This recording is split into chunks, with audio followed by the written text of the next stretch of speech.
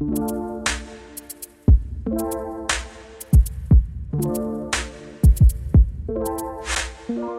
everyone in the big wide world, and it's the new year. It's February. January's already gone. It's time to move on. Things are happening at a fast pace, and I'm sure if you're looking for a job in the architecture market, you know that it's so much is going on. And perhaps if you're the client, you've realized that the situation's also changed, and finding people can be really difficult. Well, I'm joined here today by some colleagues, I guess you could say colleagues, fellow recruiters, fellow professionals in the field, and we're going to have an open, frank, honest conversation about the current market, as well as learn about what they're up to as well. So on that note, I'm going to do a little introduction. So I'm joined here virtually, I think it'll be this side when I edit it, with Hannah Brook, and Hannah is currently on Renacy. Have I said that correctly? Yes. Renacy.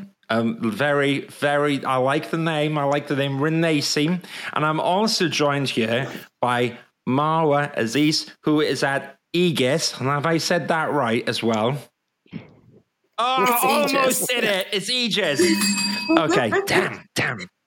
We'll change it. Steven seems like you don't like it. I love it. I'm the one that needs to change and adapt. And so it's great to have you here. Perhaps, Hannah, you can tell us a little bit about what you currently do and how you're involved in architectural recruitment. Absolutely. So, like you said, I work for Renacy, and Renacy is a social enterprise. So we're based in Hackney, and we do all sorts of amazing stuff. But it's the mission or the vision is all about creating the conditions for communities to thrive.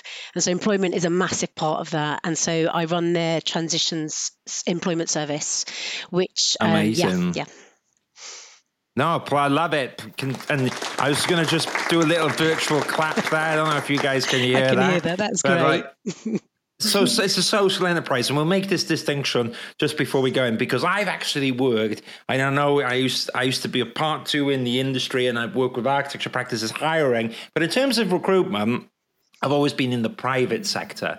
Now, Hannah, a social enterprise, that's a little bit different, right, than the companies I've worked with. So do you want to kind of just unpack that little bit of information for us? Absolutely. So the service that I run, Transitions, is all about restarting the careers of refugee professionals. And that obviously includes architects and kind of professionals in the built environment. And so the way a social enterprise works is that we've kind of got an asset lock in terms of our purpose, our mission. Any money we make over and above our costs is reinvested in achieving our social mission. And in this case, it's about ensuring that those that are furthest from the market or underrepresented in the market, that we change that essentially, and we get people and talent into the jobs that they should be in. Love it. Absolutely. That's really, really useful. And I think quite a noble cause, because having worked in recruitment for quite some time, there's always that difficult transition period. And I guess that's where your title actually fits in really well, where actually people with different situations, maybe they've done amazing architecture in different countries, come to the UK. It's not that easy to get a job in architecture in the UK, in my experience. And that point in between is incredibly stressful. So what I would say, Hannah, is we're going to hold on to that thought, but I don't want to be a rude host here. And I don't know if you can still see me, because my computers have been playing up a little bit, but I think we're all here. We're going to keep going. But Marwa, do you want to tell us a little bit about what your role is and how you work with Hannah? And I'd love to know a little bit about what you currently do at the moment. Oh, okay. So I am an urban designer, and I have an architecture background. So I worked as an architect for plus 10 years back home in Yemen, and I came to do my master's degree in the UK. I'm a Chevening scholar, so I came on a scholarship. I graduated with distinction, and then I started searching for a job. I thought at the beginning it was going to be an easy thing to do, but unfortunately, I realized that there was a lot of things that I had to face. How I met Hannah was through Renacy. So I had joined Renacy working as an employment advisor because I was searching for a job, and I kind of like could not really find my suitable job in the field, and I was working at Renacy and joined the transitions model, and yeah, through transitions, I joined. Amazing. Aegis. Well, look. And I'm currently working as an urban designer, finally, in my field for the past almost 6 months. You got to. I wanted to squeeze in another clap for you there, and it is absolutely brutal, isn't it? Making that transition at the start, and I think that.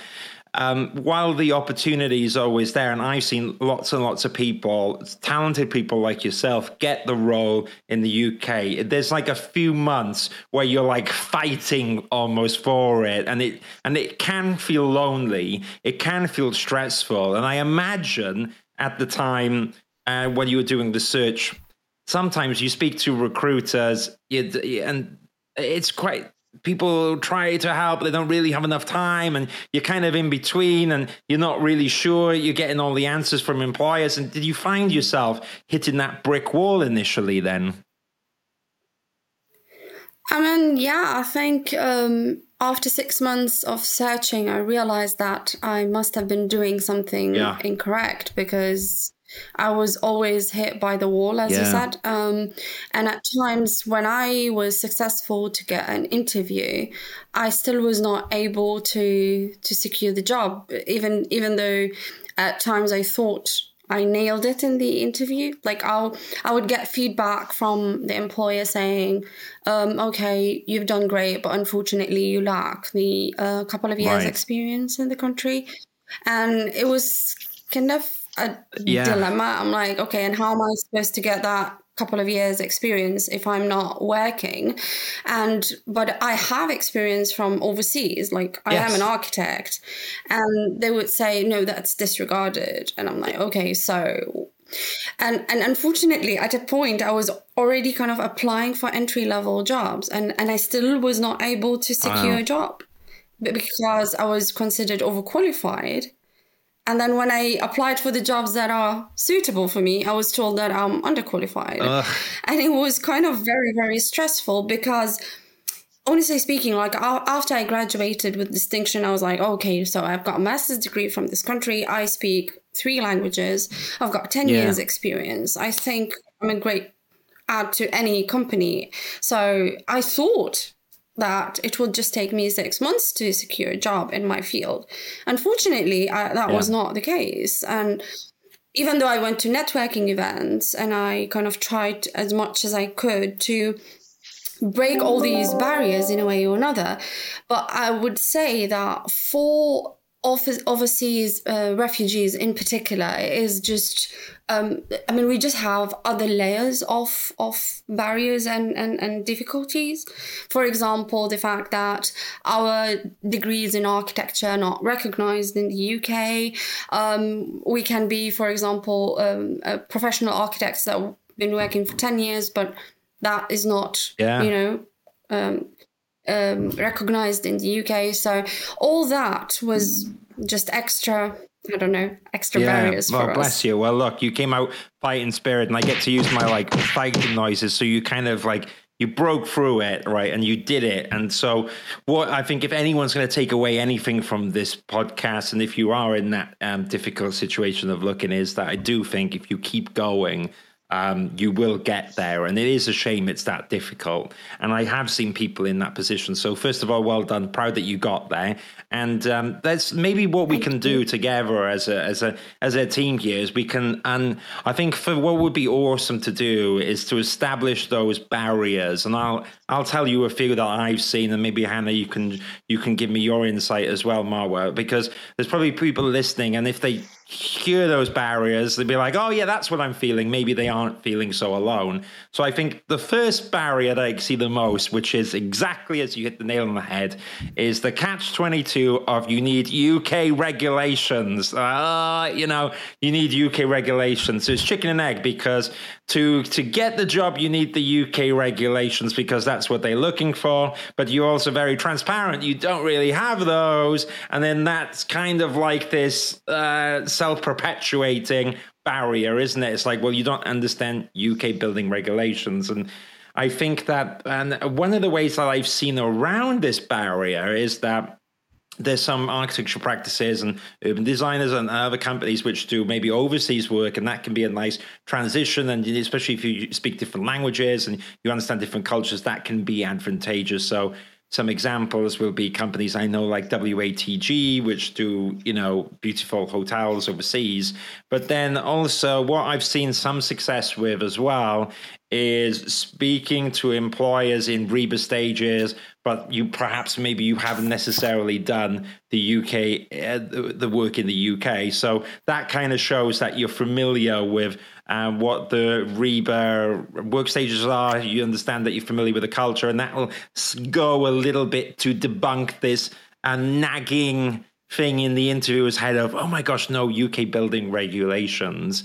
But I mean, Hannah, do you want to chip in on that, or Marwa as well? Is there any thoughts around that subject? Hannah, perhaps you've seen people who have experienced this, clients and stuff. I mean, what's your thoughts? Yeah, I mean, Marwa talked eloquently there about a number of barriers, and you're absolutely right. And in terms of the advice you've given around overcoming that particular barrier, I think that's spot on. Something that we've been developing and doing more of is mentoring as well. So we're connecting individuals to people in their fields where they can absolutely advise on those steps that you take exactly to get accreditation to join a particular membership body like RIBA, etc. So we definitely see that as a way of overcoming that. I think the issue is then that, and I'm sure this will resonate, but as the kind of job search goes on and it's unsuccessful, so our candidates in particular, I guess it for early stage kind of individuals that are kind of born in the UK, it's the same, but for our guys, it's the career gap gets longer, and the longer it gets, that in itself becomes a barrier. And the nag, you're like, oh my gosh, I've been out of work for a while. Yeah. Will that be seen as a negative? And absolutely, absolutely. And I think I mean, again, for our candidates, it's through no fault of their own. So sometimes the forcible relocation has impacted on that career, obviously, and then the asylum process it takes. So actually applying to get permission to work can take years now in a sort of post-pandemic world. So you've got a situation where you're not working in your field. Suddenly those skills in terms of the latest software, you're not going to have access to that necessarily. And Marwa, you can probably speak about that in a bit more detail. But we see that as a big issue.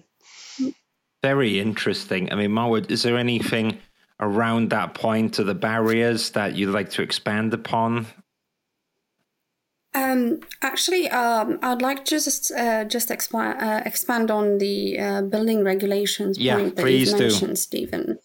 I think. I mean, I've taken kind of like a different path because I did sustainable urban design in my master's, and I wanted to pursue an urban design career. But in the end, regarding building regulations or learning about planning policies, or as an architect, I have the capability to understand these building regulations, and it's just easier for us to learn these things quite quickly. And you can see that in fresh graduates when they kind of graduate from architecture, they're able to understand these things, and it's not rocket science. So I'm just trying to say that in the industry, when overseas professionals are seen as people who are not familiar with building regulations, but they can be familiar quite quickly. Like I've started kind of, learning about the national planning policy. I understand the compendium. I know how to use or how to refer to SQL, how to refer to BREEAM, because these things are things that I've learned, and they're things that I've also self-educated in. Regarding softwares, for example, we use back home Autodesk, we use AutoCAD, Photoshop, SketchUp. I had worked on these softwares all my life, but in the UK, people more use Revit. Yeah. And the fact that I didn't have that on my CV always made it seem like, oh, okay, now you don't have Revit. You cannot really work on projects. And I joined Aegis and I had a training literally like a week ago. And I'm working on 3D projects on Revit. So I'm learning as I go. Because I'm an architect, I understand these things. You know, it's when you're not an architect, okay, you can be told, oh, it's hard for you to learn a software, it's hard for you to understand national policy. But when you're an architect, then you already have that mindset. So I'm just trying to say that it is so unfortunate that so many people are being forced away from the industry just because they have different credentials or different certificates or different, experiences. I think it is quite important to include all these people because they will contribute to the society, they will contribute to the industry, they will contribute with everything that they know, You know what I mean? And they will learn quite quickly and integrate. So I think well said, to be honest. I just noticed my light here, I've got no control of the light. So it looks like I've got the holy light come down. But as long as you guys don't mind, I don't mind too. And look, well said. And I think that there's a number of things going. It's interesting. It's like it's getting the employer to get past these nervousnesses that pop there, which on one sense, I can understand as an employer, you would be conscious of these issues. But at the same time, as you quite rightly pointed out, Marwa, you've done this before in another professional capacity, so there's no reason why after a little investment you can't do it again. And then you unlock that person's talent and that can be used. And why would you not want people from different cultures, people, different diversities, different ethnicities? That kind of adds in the greater scheme to the strength of the office. So it's like going around that. And what I quite like about this scheme and what I quite like about as well what you're doing, Hannah, is that you're actually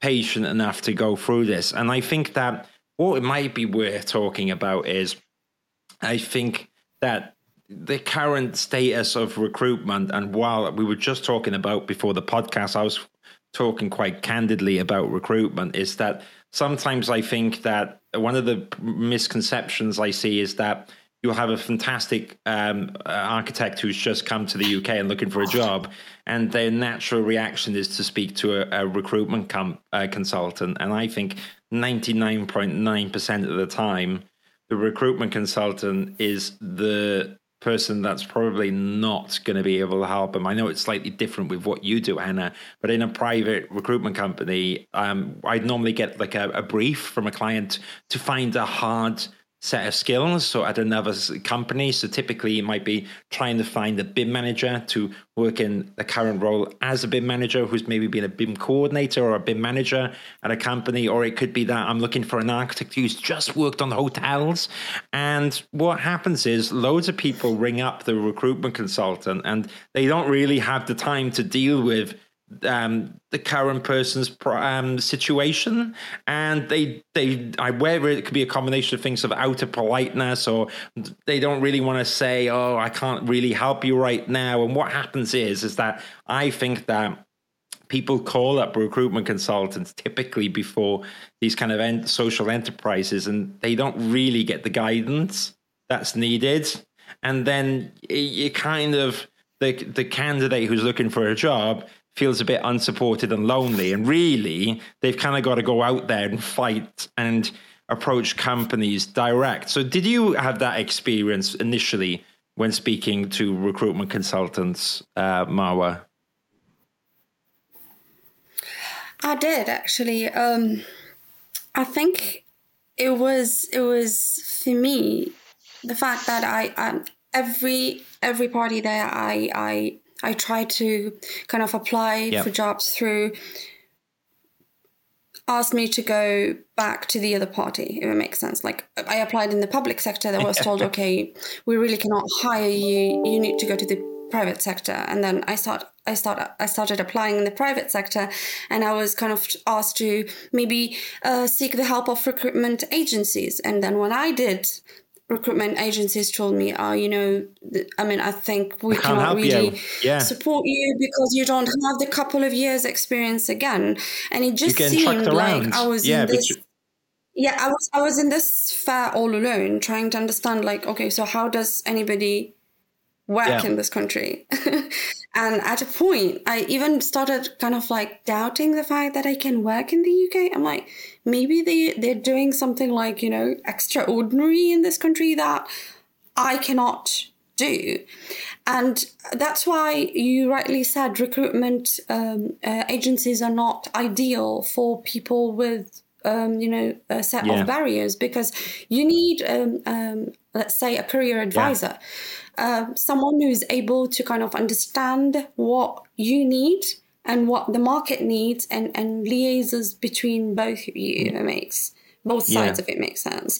Like what public practice is doing at the moment, because public practice as an organization understands that there's a lack of designers in the public sector, and there's a need for designers, and they're liaising between finding those designers and bringing them to the public sector for the good of urban design and regeneration projects and so on. So that's it. We needed, I personally, for example, learnt 2 tips from Hannah in terms of changing my CV format. It was not correct. It was meant to be, it was kind of like the format used in the Middle East. And that's why I was not always getting, to interview stages. And in interviews, for example, I come from a culture where we say we. So we did this and this and this in this project. So whenever I'm asked a question, I wasn't always able to talk about I or talk about myself. So even though I was leading a team in doing something, I would say we achieved this. And that's not really interpreted in the correct way here in the UK. Here, you really have to kind of focus on what you've done in particular in that, in that scenario, and how did you contribute and how did you do things. So tips like these, we don't get to find them. We don't find people to tell us, okay, this is what you have to do.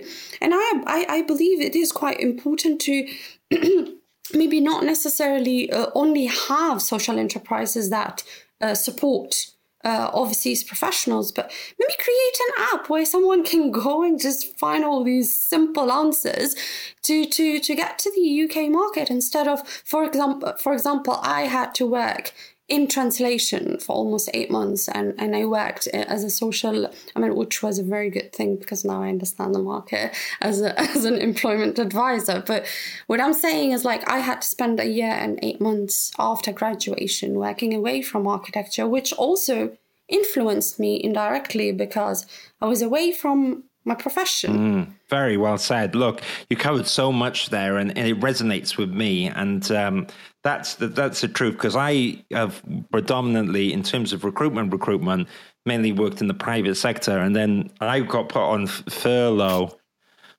during February 2020. The start of the pandemic. So I was at home, and because I worked in architecture like you, that's where I set up the Architecture Social, www.architecturesocial.com. And it was like my way of trying to get involved, keep my brain active, and try to instill some of the lessons I've learned so that candidates who are students and even architects and, like talented overseas architects, just trying to get some of the lessons out there. But even now, I try to do content there, but I try to be very transparent with people that when I'm recruiting, especially in the private sector, look, I don't always have part 1 or part 2 jobs. And I always try to say, check out some of the content that I've done, but also, you need to search and crack on with that search, and you need to get involved and start learning from each other as well. So it can be, I'm trying to unpick all that information. I think is super valuable, and I enjoyed it. And that's probably a nice segue, Hannah, to how we met, because I did a podcast, which I think was, I was on the Business of Architecture, and I was talking about disrupting recruitment, or kind of the old status quo, and the boundaries that as a recruitment consultant you get, and also as a candidate, what you experience as well, Hannah. But so let's maybe dive into a little bit about that. So compared to what I do, the social enterprise aspect is a little bit different, isn't it? So what would be the typical roles that you work on a day-to-day, Hannah? And maybe you can say that's how you met Marwa and walk us through that process. I mean, my specific remit is actually employer engagement. I mean, we exist, as I said, to open doors for talent like Marwa. You've heard from her experience, etc. But we also are there to kind of educate employers about inclusive recruitment, about the benefits of all the stuff, again, that Marwa's talked about, like diversity of thought, this untapped talent pool, all the benefits that can bring to the sector in the UK and help it to thrive. And I say educate, sometimes we get amazing, passionate advocates coming to us, and progressive employers, and it's a delight working with them. But there's a whole spectrum there, and it's really so in terms of the talent portfolio I've got, actually we've got engineers, we've also got tech talent, so we have a kind of portfolio of candidates that we work across different sectors. And I think it's going back to the conversation, it's about, we see the potential in them. It's about transferable skills. It's about having those conversations with employers. And what we do is we have a returner placement model. So in its purest form, we will have broker with an employer, that 6-month period. And it might be the probation period. It might be a fixed term contract. But in essence, it's allowing someone to come in who may not have worked for a period of time because of that career gap. It's allowing someone who hasn't maybe worked in the UK before, that just needs to orientate themselves in the UK. It's a different culture. It's a different way of working. And it's all being compounded by the pandemic, right? Where you're being onboarded virtually. All of that makes it so much harder when you haven't worked here in the UK before. So then you've got that individual's got 6 months really to find their feet and kind of show the employer the value they can bring to that organisation, and vice versa. And it's a model that works really well. And at the end of that period, we've had last year 100% of our candidates going on to be offered permanent contracts at that point in time, or from the outset. 100%. Well, it speaks for itself, doesn't it? It's like it kind of works now. And we're kind of seeing it here in the full circle, the fact that Marwa's been a candidate in the process. And I think that's really encouraging. And I think there's a place for that. And that's why I was super happy to have this conversation, because I think that even between recruitment consultants is so short-sighted with this whole competition. Like in theory, we're competing with each other. And I think that's as well, unfortunately, one of the fragmented parts of our industry, Hannah, is that there's this element of, oh my gosh, we're competing with each other. We shouldn't exchange information. We shouldn't share information about candidates looking for jobs. We shouldn't do that, because you would do that with your own team. But why would you do it with someone else? And I just think that's so short-sighted. And not giving information or helping out is also short-sighted. Sometimes, I can speak to a part 1 or part 2. I try to give advice where I can, and I might work with them years later. So that actually benefits me in a way as well. So there's lots of reasons why you should go out of the way and help people. And I love that your scheme is kind of flexible in that way, where it kind of is extra supportive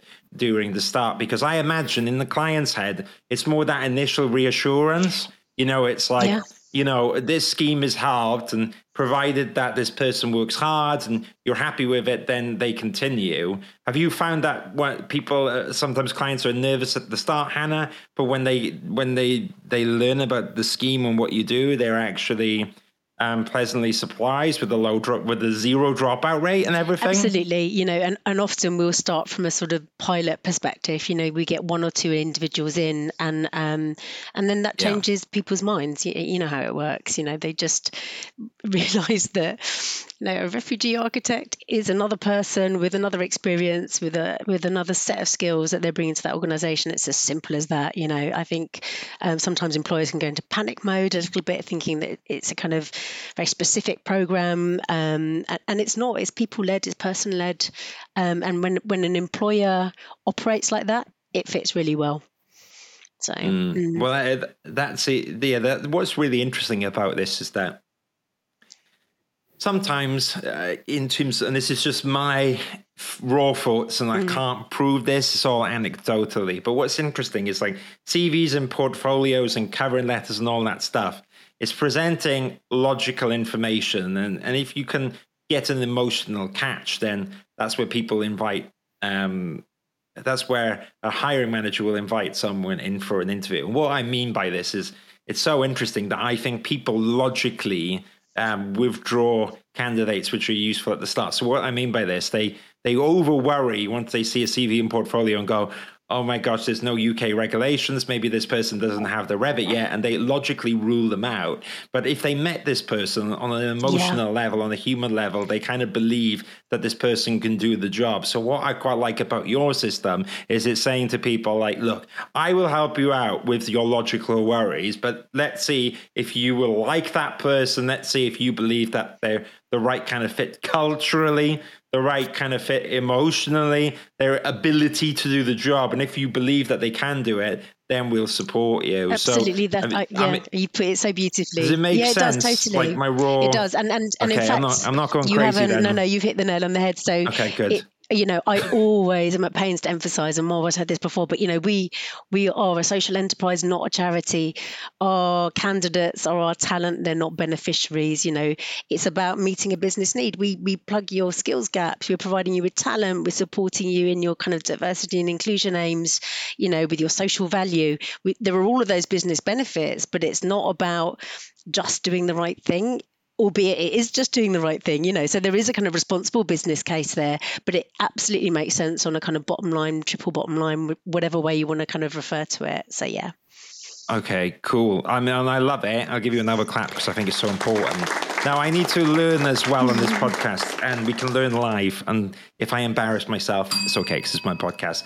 I'll be responsible for embarrassing myself. So the Architecture Social is it's my own private company, and recruitment pays the bills. It keeps the servers on. It pays for my monthly outgoing costs. I enjoy recruitment, but I'm upfront about what roles I'm working on, and I try to do a lot of group work and mentoring on the community. So I'm a private business which does social staff. But what is the difference between a real social enterprise compared to what I do in the Architecture Social, so I can distinguish and I understand what you mean when you say a social enterprise? Yeah, I mean, honestly, if it was just reflected in your deed, as it were, in how you set up your company, that you have a social purpose, that's pretty much it. As long as there's sort of an element. Oh, I have a bit of that. There you go. Okay, I'm getting there. I'm getting there. I'm learning. I'm not like a. I'm not going to say any names of other companies, but no. So Renasi is a limited company, but it's, as I said, it's written in our kind of I've forgotten the word, which is why I'm struggling here. Anyway, but it's written into the makeup of the business, that like the pact, the agenda, the narrative. Yeah, I had a mentoring session with because I work quite a lot with Accurate Larry, who do their internal talent and Accurate Larry's an architecture practice, and it was all about the purpose, the meaning, and it got drilled into me. It's like, what's the purpose of the Architecture Social? And I was like thinking for ages about all the features and benefits, like it's a forum, it's this and that, and Oliver kept going, and it was really useful going. It's like, no, but that's fine, you got a forum, but why is it here?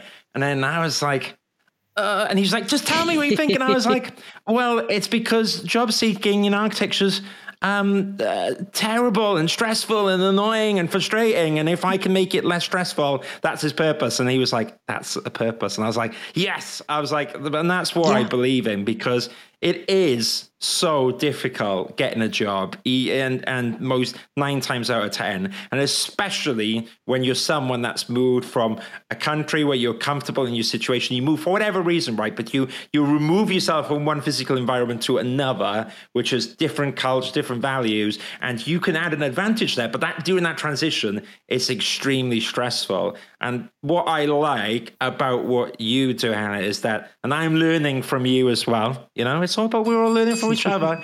It's helping that transition is so important. And I would argue that it's one of the most stressful period in a lot of talented professionals' careers, I think. Yeah, absolutely. Absolutely. And I think the impact it can have on an individual's confidence is probably underestimated, yes. Again, I've seen some people kind of, I did this morning, just before I did CV and portfolio sessions in Build Studios. So I did that. And that was kind of like my my social purpose thingy of the week. It's like, right, I'm going to do that. And one lady hadn't worked in interior design for a few years. It's like, oh, I'm not sure if I can go back to it. I'm like, of course you can go back to it, but it is going to be tough. But you can do it. But everyone can go back to it. And that period of time, the one thing I'd like to add before we kind of have a bit of fun, and you can ask me questions, you can do whatever you want, and we have a bit of fun with it. But the one thing I'd like to throw out there is that sometimes I see people really worry about, like, for example, quite rightly, sponsorship and visas can be difficult. Employers get thrown off. And I've seen some people not mention it on the CV. And I almost kind of think that you should mention it quite early in the process, because there's nothing worse than going all the way down the process and you feeling like you're hiding something. And then, and then you mention it. I've seen some people mention it right at the end. They have a great interview and they go, oh, by the way, I need sponsorship. And then the company kind of freaks out because they don't understand the situation. Yeah.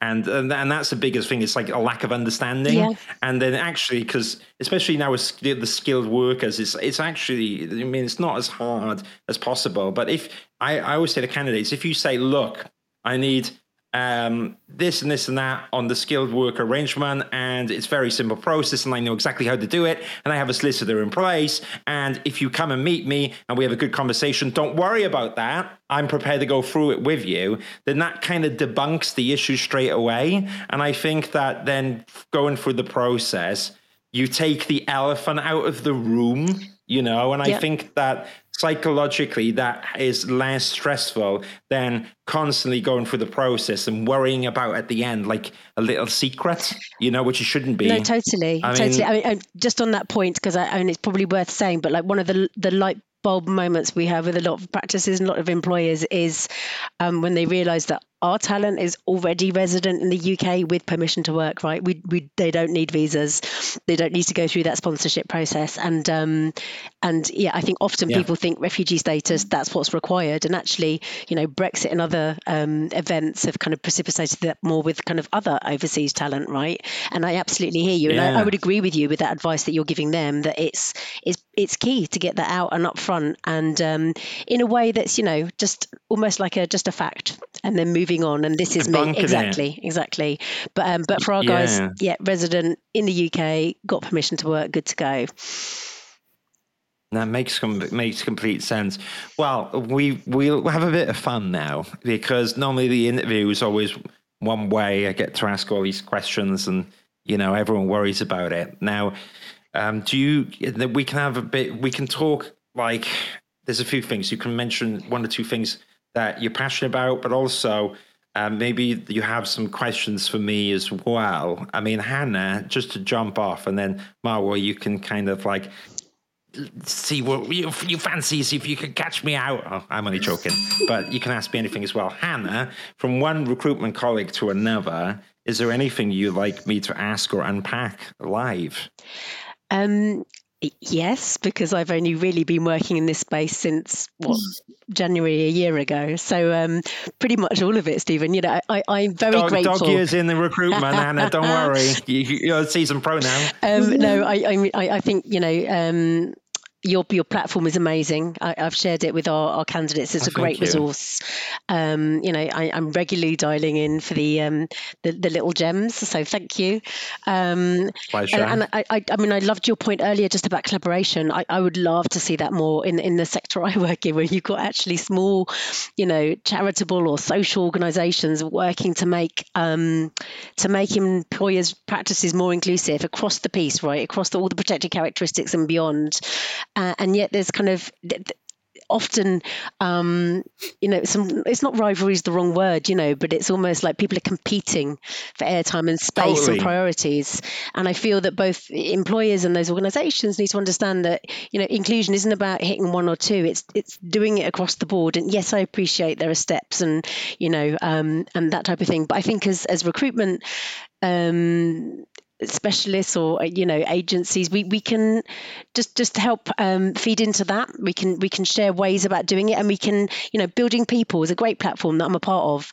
That's for people in the built environment. Not familiar. I'll have a look at it. If you're not, I'm absolutely gonna loop you into that.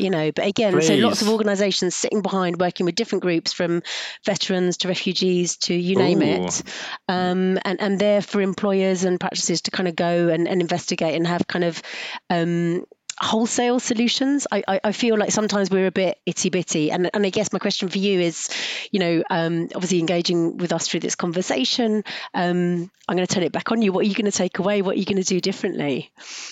Wow. Sorry. First thing is I'm going to do research on buildingpeople.org.uk. A little shout out to them because it looks quite cool. I think I would be really interested in continuing to debunk employers' worries about skilled workers and so forth. I think what would be cool is if there was an area that employers can go for quick access, how to deal with that situation. Because I had it recently with a company where they just didn't know what to do. And it wasn't a case of they were unable to do it. They just needed a point in the right direction. So maybe, Hannah, there's this bit of space there that we can do. Because that's a point, I think, because the Architects for Social, I've been designing it a lot for the job seeker. But I think the next mission is also for the hiring manager. Because in turn, that loop where more and more information, we can hopefully debunk the barriers. Because a lot in this conversation that we've had is about people that have been in that transition and talking about there's barriers there and ways to overcome them. But the ultimate way would be to remove the barriers with the employers, because we educate them in either the advantages or how to go around the problems.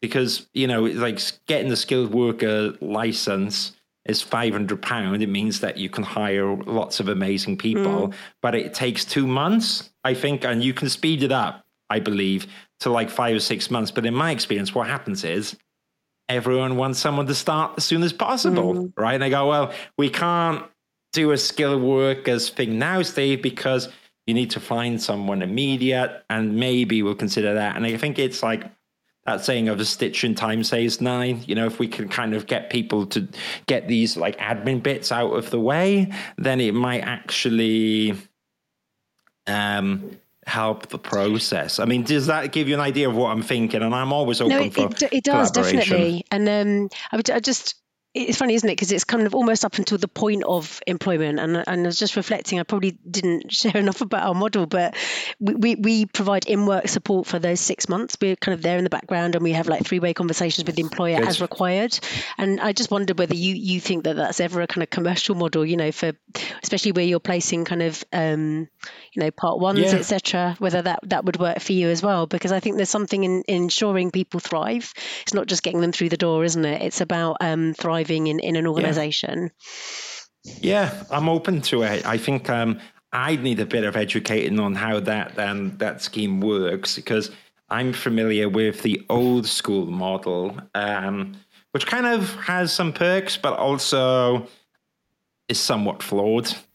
Percentages of people starting, rebate periods, and all this stuff behind the scenes. And I think that's important to mention just before we move on from it, is that people always understand that recruitment services are there, but they don't understand often how it gets paid. And I think that we have to acknowledge how recruitment consultants get paid, because that's how they exist. And the way they get paid is that they get paid thousands of pounds, which sounds incredibly a lot of money, for introductions when the person passes typically their 3-month probation. And you have what's like the equivalent of a warranty period, which sounds awful because we're people in their careers, but there is this sliding scale of how much money is owed back. And at first, when you hear it, you're like, oh my gosh, that's terrible, and that sounds awful, and all this stuff. But actually, it's incredibly expensive running a recruitment business, and people can change their minds, and there's overheads and all this stuff. But once you accept how the model is monetized and you realize the constraints of that, I think then when you're a job seeker, especially at the start, you go, well, companies are not going to pay Steve for me to be introduced because I could apply direct. And I think that's okay too. So I think that what you're talking about, Hannah, the new model, that reassurance, I'm up for it. I'm always open to it. Do I think recruitment needs to change? Yes. Do I think it can be disrupted? Yes. Do I think my role in the Architecture Social will help that? Potentially. We'll see. There's sometimes as well, it's not just about me, it's about the client. And ultimately, I can educate the client as much as possible, but they have to participate. Absolutely. And if they don't, they are the buyer. Really, in terms of recruitment, while the candidate, it's their career, it's narrative, and it's a people process, the truth is the client is the customer and they pay. And there's only so much you can do. But what I think really helps is giving back. I really think that having a presence in the community helps. And I do think the more and more I do this, the more and more sincerity and the more and more experience in recruitment that I have, I can be like, we can do whatever you want. However, this new business model of mentoring people, coaching people, onboarding them and giving them support during the 6 months has a much less dropout rate than the old model. Now, we can do both. However, here's the numbers, here's the stats. And I think that it's an educating piece. So do I think...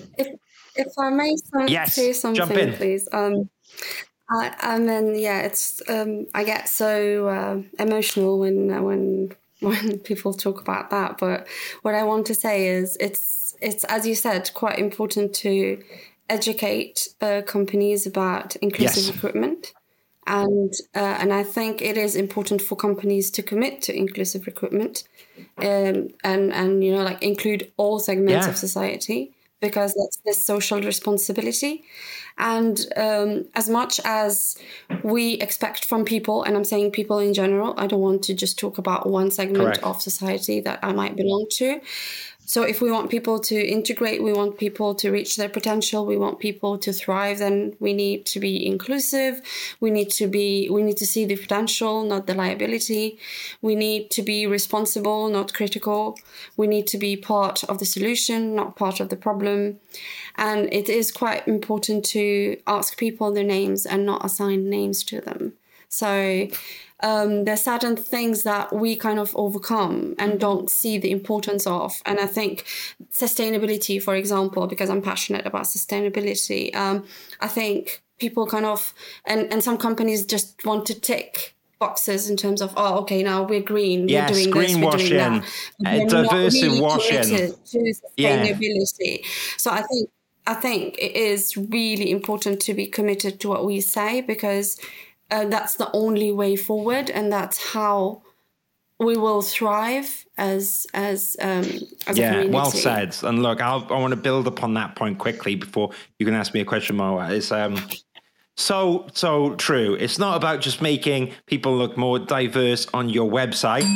It's like actually like what is really valuable. It's about like how will people learn in the office? How will they stimulate each other? How even like on a practical level, different languages, different cultures, different thoughts, different design processes, and of course you have you can maybe have access to other opportunities that you'd never had before. It's completely illogical to me. If you have an office in theory of all the same people who know all the same kind of people, then you're only going to win work in one area. Whereas like the more diverse things go, there's just so many more benefits from it. So I fully agree, and I want to echo that. It's about being ethical, diverse, and inclusive for the right reasons. And again, it's understanding. And I do understand if people haven't learned that yet, but I think it's getting more and more critical for businesses. You can't just keep putting it off. No, you're not going to survive. That's the end result, is that you'll fall off a cliff. Yeah.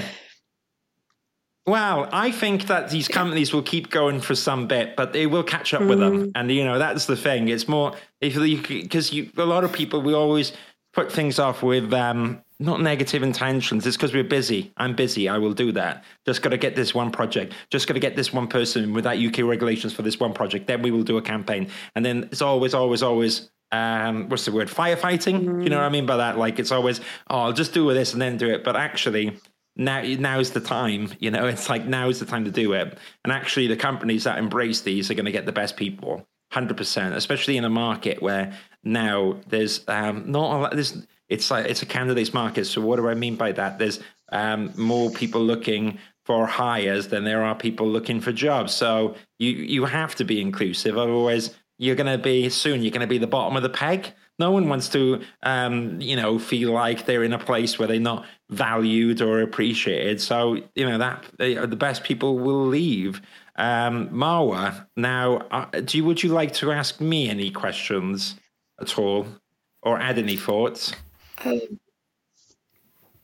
Actually, I just want to say this has been a very interesting conversation. Is that good or bad? It's less stressful than I thought it was going to be. Yeah, and you're doing great work. Just keep it up, and I hope that you will find not better ways. I'm sorry, I don't know how to phrase it, but I think you will be doing great work anyway. You know where to find me, and I need your thoughts and feedbacks. Yeah, we already added on LinkedIn. Yeah, we'll go deeper. And maybe there's some ideas in the Architecture Social that we can all do. Look, I think this is a great chat, and I hope that people, when they listen to this, they don't feel alone. If nothing else, that's really useful. But you can reach out to all of us, can't you? So people can find me on the Architecture Social. I am on LinkedIn. My name is Stephen Drew. Hannah, do you want to tell everyone where they can find you? Absolutely. So, drop me an email. It's h.brooke, BROOKE @renacy.com. And we're at Renacy. So, yeah, if you look on the organisation, Renacy in Transitions. Yeah, great. A client or candidate job seeker, drop Hannah a message, or a client that would like to learn more about what Hannah and her company does, please drop her a message. And Marwa, you're going to be doing all these amazing landscape urban designs and master plans and architecture, and I'm excited to see it. But where can people find you in the short term? All right. So I've got my own website, which is Masdyl, MASDYL. So yeah, Mass Design Your Life. And I'm an Aegis employee, so I'm an urban designer at Aegis, and you can find me at Marwa Aziz. Amazing. I will put the... And I'm happy to support anyone who has any questions about how to apply for jobs, how to work on the CV. I've been there, I understand, and I'm happy to help. Because one last thing that I need to add, it's quite important to be doing what you love, because it's part of your identity. And it's hard for people to kind of have to do other jobs and end up being in a vulnerable situation, because I think, unfortunately, vulnerability is always viewed as being jobless or homeless, and you really need to be so pathetic in order for people to understand that you can be at a very dangerous state. So I believe there's so many people out there who want to be themselves, and it's just hard for them to do so, being, in their own sphere, not able to get or land the right job. Well said. Well, I couldn't say any better. So on that note, we'll have a clap. You can reach out to Hannah, reach out to Marwa, and you can join me for more podcasts, more information, and get involved. I think that's the key thing. Did this topic resonate with you? Drop a comment, share it with people. If you feel like it resonates with someone that you know, maybe perhaps send them on the podcast, and they can tap up Marwa or Hannah for more information. Thank you so much to my guests. I'm going to end the podcast in a second. Stay on the line, guys. We finish uploading this podcast. And everyone in the audience, thank you so much. And I will see you again Stephen. soon. Cheers. Thanks, Stephen. Take care. Cheers.